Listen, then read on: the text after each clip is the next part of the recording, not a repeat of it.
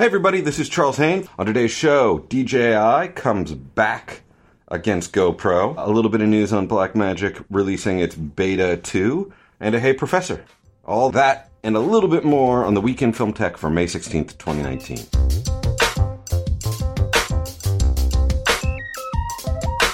All right, everybody, so our top story today is DJI strikes back at GoPro, which makes DJI sound like the evil empire in this Star Wars analogy. So maybe that's not the headline.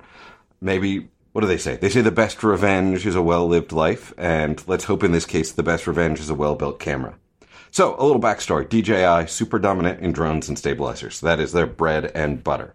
If you've flown a drone in the last decade, there's like a 90% chance it's DJI. If you've seen drone shots in a movie, there's like a 95% chance it's DJI. They're super dominant in that space. They're also pretty dominant in stabilizers. They have the Ronin 2, which is very popular, but obviously they don't own that space. There's a lot of competition from like Movi and Moza and, Tilta, a lot of other competition. But drones they own. GoPro owned the action camera space for a very long time. As some other competitors started to move in on that space, they wanted to go up into the sky to keep growing their market, so they came out with the Karma drone, which fell out of the sky. And that's no good. It is always a bad thing when your drones are falling from the sky. There is a video online of a Karma falling from the sky and landing near a human being on the ground. And it's a video because the Karma is shooting video, and you watch the whole thing falling and tumbling and landing near someone. It's terrifying. As far as we know, I don't think anyone was actually hurt from these Karma drones falling from the sky, but they have eventually, GoPro pulled out of drones altogether. They're back to action cams. And what's really interesting is GoPro is sort of getting its feet again. They struggled for a bit, but now with the Hero 7 Black, we have been seeing GoPro sort of like get back their groove, and I think they just had their first quarter of profitability in a year. So like GoPro was on stable footing, which is when DJI released an action camera. Yesterday, they released the Osmo Action. There's a lot of reasons for DJI to release an action camera. I don't think this is 100%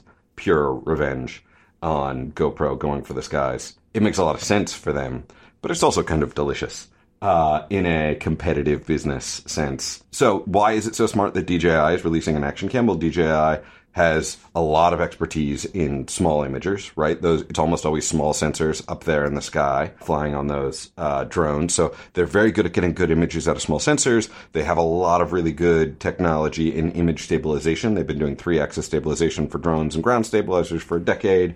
In-camera image stabilization, working with external stabilization, those two working together is something where they have a whole lot of expertise, and stabilization is a big killer feature in those action cams, right? Because they're small, so they bounce around a lot, right? Image stabilization isn't as big a deal with a heavy camera where there's inertia, but that small camera that bounces around like crazy, you really want something in that small camera space that gives you a lot more flexibility and image stabilization in the body. So that's why it makes a lot of sense for DJI to have done this, to come out with the Osmo Action. What makes it super exciting, so there's a feature built into this camera. First off, it mostly sort of hits the Hero 7 feature for feature. It's 4K, it does 60p, it can do slow-mo, 100 megabits a second. It's DJI. If the Mavic 2 is any indication, you're going to get some really nice, pleasing images out of this. So that is all super great. But what makes it exciting compared to the Hero 7 Black? Well, there's a feature that they built into this. This happens a lot in the film industry, where they build a feature for one thing, like Canon 5D Mark II releasing its video feature, and they thought it would be used mostly by like journalists for little like quick video memos. But then it was so nice, filmmakers loved it, right? Filmmakers are often finding a thing and then using it for something else. They released a feature in the Osmo Action, which is clearly for YouTubers, but I think filmmakers are going to love it. Not that YouTubers and filmmakers are that different, but specifically they released a selfie-driven feature, which is on the front of the Osmo Action, there's a screen. So the lens can be facing you and you can see what you are framing. Obviously, this is really targeted at like a vlogger, YouTuber kind of space where people want to be able to see themselves and all of that kind of stuff. They're talking to the camera. You're out there on your mountain bike. It's on your handlebars. You can see your frame. You look down the mountain bike and you're like, watch me do this cool stunt. And then you do the cool stunt. I mountain bike, so I am allowed to make fun of people who mountain bike. Although I haven't mountain biked in a couple of years, so maybe I'm no longer allowed to mock them. Regardless, that is clearly the intention of that feature. But I'm super excited about it, and this actually is the clear winner in the action camera space for me, because as a filmmaker, when I am using an action camera, I'm almost always using it as part of a package in a scene, and it is adding something, and it's usually rigged in a weird place. So, for instance, I was working on a book trailer for Rich Roll, who's a triathlete, and, most of it was shot red, I don't remember what camera it was at the time, Red MX, Cinema Primes. But, triathlete, swims underwater, so we went to his pool, and we got all this stuff of him diving in and all this beautiful stuff, but we wanted underwater stuff, so we, the first AC had a bunch of GoPros, we'd swim underwater, we'd rig them up on the walls using suction cups, but the problem with the GoPro is I can see the lens, and the image is on the back of the camera, and when I'm rigging that underwater, it's really tough to see what my frame is, which is super annoying. So you'd go down, rig it, you'd go up if you were lucky enough to have the whole wireless system set up where you can look at the image on an iPad, you check your frame, you go back down, but it's not like an ideal workflow. And a lot of times, if I'm underwater, I can't look at an iPad. Let's say I'm up on a ladder, I'm trying to rig a GoPro to a weird spot in the ceiling, or rigging GoPros inside cars for action stuff. It was always sort of a hiccupy situation. The front-facing screen is ideal for this. Because then I can have it up there, and I can see what it's framing, and I get myself out of the way, and I tweak it however I'm rigging it for a camera that you are ideally rigging in these weird spots where it's tricky and complicated and hiccupy. The ability to have a front-facing screen is it's one of those things that as soon as you see it, you're like, whoa, DJI. Yes, that is the feature I need in this. Why didn't GoPro do this 4 generations ago? Yeah, look, I think we can all assume the GoPro 8 will have a front-facing screen. I think that's a logical assumption at this point. But not even having a black and white front-facing framing image on the GoPro 5 or something is kind of shocking once you see it, because you're like, oh, yeah, this is exactly what I want from this. I want something where I'm able to see the frame from multiple positions. So, DJI is out with the new Osmo Action 4K 60p, 100 megabits per second. You can buy it right now on DJI, and I think in a week you can buy it from everybody else. It's under $400. There's some footage already out there on the YouTubes. Yeah, so I'm super excited to start seeing more footage as filmmakers start integrating this into their package. A decade now, filmmakers have always had a GoPro in their bag or something that you can just throw up when you need it. And I think with that front-facing camera, you're going to start to see a lot more filmmakers have it be the Osmo Action, just because it's going to be easier for them to rig really quickly with less hurdles. Yeah, sweet move, DJI. I am looking forward to the return move from GoPro. Up next, number 2 story of the week is Beta2 is out from DaVinci for Blackmagic Resolve Beta 2. Now, why is this news? Well, so I almost never install a Beta 1. Beta software, if you've never used beta software before, beta software is software that is released by a company that is basically saying everybody out here should play with this and learn from it. And, it's free testing for them because they get all of your feedback and whatnot. And Beta 2 is the one you want to start with. Or Beta 3 or Beta 4. Beta 1 is usually super buggy. There are exceptions, I'm sure. Somebody in the comments or on Twitter is going to be like, no, but this one software, Beta 1 was great. I usually wait for Beta 2.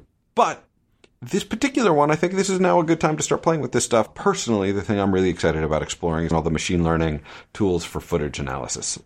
One of the more boring parts of working on a lot of projects is breaking down all the footage, and the fact that this one will scan through all of your footage for you, look at everything you shot, identify faces, give you the opportunity to name those faces, and then sort those into bins is a very particularly exciting thing, and I think we should all be super excited to start playing with Beta 2. The last piece of news for this week, but don't forget we got a Hey Professor after that. The last piece of news for this week is Tilta has started shipping their Nucleus Nano. Well, what's the Nucleus Nano? It's a $300 follow focus. And normally, man, this is the affordable episode. I gotta say, normally I'm not that excited about a $300 follow focus because until really recently, $300 follow focus just meant it didn't work, right? It was always so laggy, and it was always so there was so much lag and so much slop, and then the radio didn't connect. A lot of cheap follow focuses were totally shot ruiners. I haven't spent time with the Tilta Nano, but I have spent some time with the Nucleus M, which is their $1,200 multi-axis thing, and it's good. It's well built and it works. And Tilta, if you don't know them, they have an office in LA, but they're a Southeast Asian company, and they make all sorts of stuff. They make gimbals, the gravity gimbal. They make big overhead, holding systems for your gimbals. They do all sorts of stuff. And the Tilta Nucleus M, they're $1,200 option, which is still screamingly affordable. It was really smart because it was designed so you'd have the 2 handles. And it could be if you were in a shoulder mount rig, you'd have the 2 handles. Or if you were holding a gimbal, you'd have the 2 handles. And the 2 handles had all of your follow focus controllers on them. And it was super useful. And what's interesting is it's a $1,200 rig, but you've started to see them some places. You've started to see them on, nice camera setups because they work. Not perfect. Are you still going to get more function out of, a Bartek or a Preston or a C-Motion or the ones made by Arri? Totally. But those are all way more expensive, and those have always felt like rental items to me. I was never going to own any of those because I wasn't a full-time working AC or Steadicam up, the other people who tend to own follow focuses. But with the Nucleus M, we started to see like, oh, affordable and not garbage.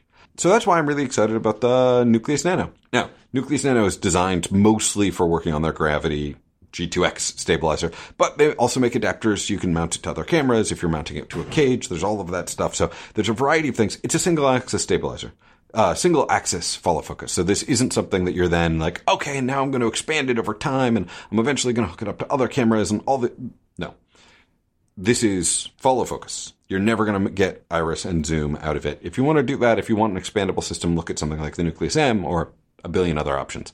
But if all you need is follow focus for gimbal work or, any kind of thing like that, Tilta coming out at something at this price point is particularly impressive. And I'm very excited to get my hands on it because Tilta has done a really good job of these things in the past. So the fact that it is now shipping and that you're starting to see some reports about it online is very cool, and I'm really excited to see how it is out in the field. And if any of you have bought it and have some thoughts and experience, let me know on the Twitter at Charles Hain. I'm looking forward to it. All right, next section. Hey Professor. Our Hey Professor question this week came to us on Twitter. Twitter user Brandon with Tail asks, hey, you mentioned you like a couple cinematography books. What are they? That's a really good question. I don't actually remember when I mentioned it, but here are the two cinematography books I really like. There's the Mankiewicz books, there's the Harry Box lighting books, there's all sorts of great books. But there's two that really stand out that I teach from all the time, and they are both by people whose initials are BB, Blaine Brown and Bruce Block. Let's start with the Blaine Brown because its title is easy to remember. It's called Cinematography. It is from Focal Press. Full disclosure, I'm also doing a book with Focal Press, but I was teaching out of this book 10 years ago before I'd met anyone from Focal Press. Here's what I love about Blaine Brown's Cinematography. It is a book that covers technical stuff. There's cameras, and there's exposure, and there's latitude, and there's lighting, and there's all that technical stuff you need to know. But it's also a book that talks about aesthetics, that talks about framing, that talks about shot design, that talks about storytelling. And that's one of my biggest problems with a lot of cinematography books is it is not only does it require a lot of updating to write a cinematography book that's just technical, right? Because obviously every 2 or 3 years, all the technical things have changed. I mean, probably not from 1970 to 1980, but from 2010 to 2020, that is a big change in what we use to shoot movies. From the Alexa being a brand new thing that nobody had worked with yet to Alexa being dominant, from no LED lights to a lot of LED lights, all these changes. Blaine Brown's book is really useful and has legs because there's some technical stuff in there, and there's even a point where he's like, at least in the second edition, the new digital Viper, which is like a camera that only people used for like a year. As far as I know, the only person who ever shot with it was Michael Mann. So there's stuff that's dated in it. I'm sure there's an edition 3 that I just haven't gotten around to buying yet. But he talks about story, and he talks about image, and he talks about aesthetics. And that's really important with cinematography, because cinematography isn't just tools, right? This shows the Week in Film Tech, because it's fun to talk about gear and the tools and the toys we use to make images. But it's about the images we're trying to create. It's about using those images to tell a story, and he talks about that. Now, on top of that, there's a book called The Visual Story that I think everybody who wants to be a cinematographer should read. Bruce Block, I had him as a professor when I was at USC. He's been teaching at USC forever. I don't know if he's still there. He's great. And he has an entire book on the visual story, which is about the way in which you organize and structure your images for visual storytelling. Production designers should read it, directors should read it, and every cinematographer should read it, because it's just story. There's like one appendix at the end on some very obscure technical stuff that I'm always kind of surprised it's there. I don't know necessarily why some of it's there. I don't think it's actually that relevant to what he's talking about, because what he's talking about is the way in which we structure a story. What images do you want to start with? What images do you want to end with? What journey are you taking people on with the images? How are you controlling the images? All of that stuff. And that's a really huge part of cinematography. And yes, it's great to read Set Lighting with Harry Box. I love that book. I reference it. It's useful. It's part of the library. And if you want to be a gaffer, you should read the Harry Box book. But Bruce Block's The Visual Story is such a great underlying guide to let's look at images. Let's talk about how they work, how they tell a story, what they do, and how we structure it. So, for Hey Professor this week, the professor, which in this case is me, has 2 recommendations. Blaine Brown and the Bruce Block books on cinematography. I think they are both out of Focal Press. All right, so this has been another week in the Week in Film Tech. This has been Charles Hain for May 16th, 2019, and I will see everybody next week.